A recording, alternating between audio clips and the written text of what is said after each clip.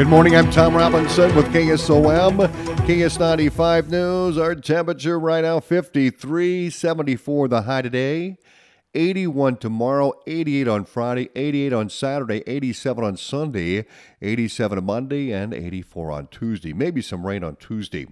2 people were taken to CCMH following a 2-vehicle crash west of Atlantic. Cass County Deputy Tim Olson tells KSOM, KS95 News, the accident happened at 12:19 p.m. on Tuesday at an uncontrolled intersection of 570th and Galveston Road. Cass EMS transported 2 people to the Cass County Memorial Hospital to treat minor injuries. Deputy Olson says a 2001 Ford Explorer struck the driver's side of a UPS truck at the uncontrolled intersection. The impact caused the UPS truck to roll and rest on its wheels. The Ford Explorer ended up on its side. The names of the victims were not released. A Mason City man was arrested for attempted murder in Adair County. Mandy, Billings reports. The Adair County Sheriff's Office says at 11:58 p.m. on Sunday, they received a cellular 911 call. The line was open, but initially there was no response. A short time later, the dispatcher could hear a female screaming "stop" repeatedly. 911 mapping showed that the call was coming from a location on Interstate 80. On Monday at 12:04 a.m., a passerby placed a second cellular 911 call. The male caller described some sort of altercation between a male and a female in or very near the inside lane of travel. The caller also noted a vehicle in the ditch west of the female and male. This caller placed the incident at approximately the 84-mile marker of I-80, which is east of the Casey interchange. An Adair County deputy sheriff and an Adair police officer arrived at the 84-mile marker at 12:06 a.m., locating a vehicle in the ditch, but did not initially locate any persons. Later, yelling could be heard east of their location. Law enforcement then located a male subject holding another person in his arms with what appeared to be blood on the ground near the two. The male subject was handcuffed, and life-saving treatment was immediately administered to the adult female. The female stated that it was the male subject who was in custody who had stabbed her. It is believed that the female was stabbed or cut in excess of 10 times, with at least one stab wound causing potentially life-threatening injuries. The victim was transported by air ambulance to a Des Moines area hospital. The male subject was identified as 50-year-old Michael Dolezal of Mason City. Dolezal was placed under arrest and transported to the Adair County Jail. He was charged with attempted murder and possession of a controlled substance, third or subsequent offense. At his initial appearance, Dolezal's bond was set at $300,000 cash only. First responders assisting with this critical incident include the Adair Police Department, the Stewart Police Department, Adair Rescue, Stewart Rescue, the Adair County Ambulance, and the Adair County Sheriff's Office Communications Center. This incident remains under investigation. I'm Mandy, Billings reporting. Devontae Renault Mosley Smith, convicted of second-degree robbery and other charges in Webster County, failed to report back to the Fort Dodge residential facility as required yesterday. Mosley Smith is a 31-year-old black male, height 5'11", 242 pounds. He was admitted to the work release facility on August 1st, 2023. Persons with information on Mosley Smith's whereabouts should contact local police. Audubon City Clerk Joe Foran says he plans to move his office to the former Audubon State Bank facility by October 31st. The Audubon City Council held a special meeting to discuss the move and sharing the space with the county during the courthouse HVAC project.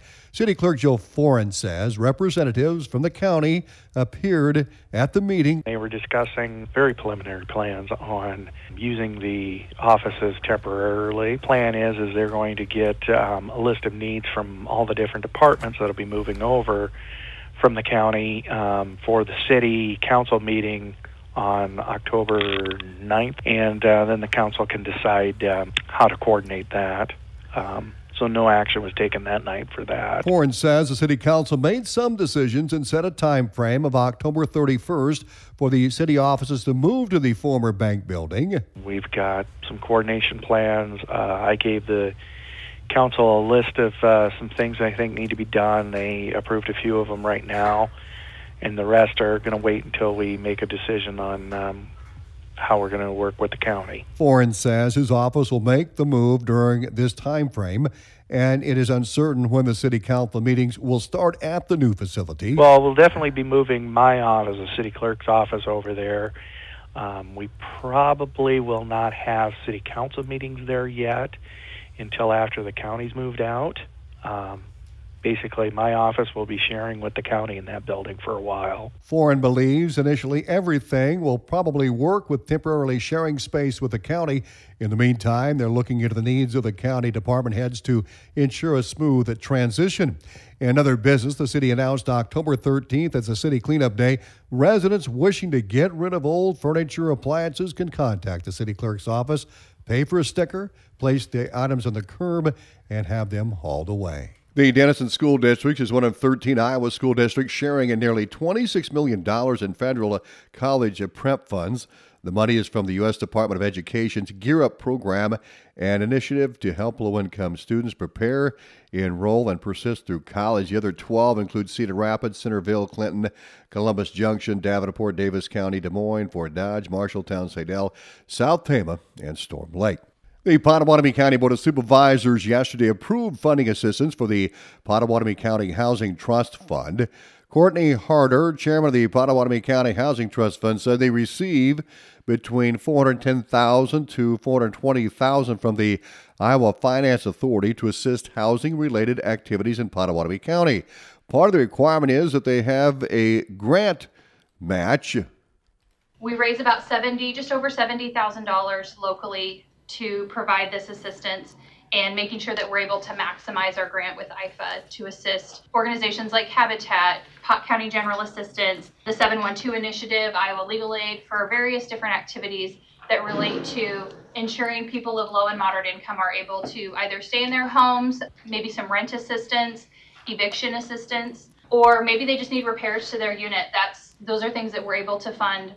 Harder says they're able to serve families at or below 80% of the median family income, but at least 30% of that has to go to households under 50%. Harder asked for a 4-year allocation of $60,000, that's $15,000 per year, that they can use to match the grants. The supervisors unanimously approved the funding of $15,000 over 4 years to come out of the gaming fund.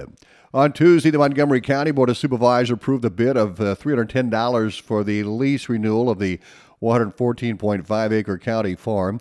Last week, 2 farming operations, including the current operator, submitted the same bid of $310 per acre. Supervisor Chairman Mike Olson consulted with County Attorney Drew Swanson on what should be done moving forward. During our meeting, we opened bids. We had a tie of $310 per acre. One bid was by Dane Belt and Brent Bailey. The second one was by Austin Dyson. Dane and Brent were actually the current tenants, and I called and talked with Drew and Bruce both, and they both recommended to defer back to the current tenants in an event of a tie. So it was recommended. I'd just like a motion to go ahead and approve that. I'll make that motion to approve Belt and Bailey for the farm lease. I'll second that. 5 proposals were submitted to the board, including $271 per acre, $278 per acre, $303, and the 2 bids of $310. And the Cass County Board of Supervisors yesterday approved contracts for 2 box culvert projects. Cass County Engineer Trent Wolkin said one project is located northeast of Cumberland where a pipe arch is failing, and the other project is located over Elm Creek southwest of Messina. A&M Coron & Son and Gus Construction had the low bids for those projects. I was high on one and low on the other, but then the net of both of them, my budget is $1.16 million for both of them, and it came in at 1.11. So I'm $45,000 under estimate for both of them. Wolkin also reported that work continues on their 3 bridge projects, and patching will possibly start next week on Victoria Road, G61, Glacier Road, and G30. More news on the web at westerniowatoday.com. ABC News is next.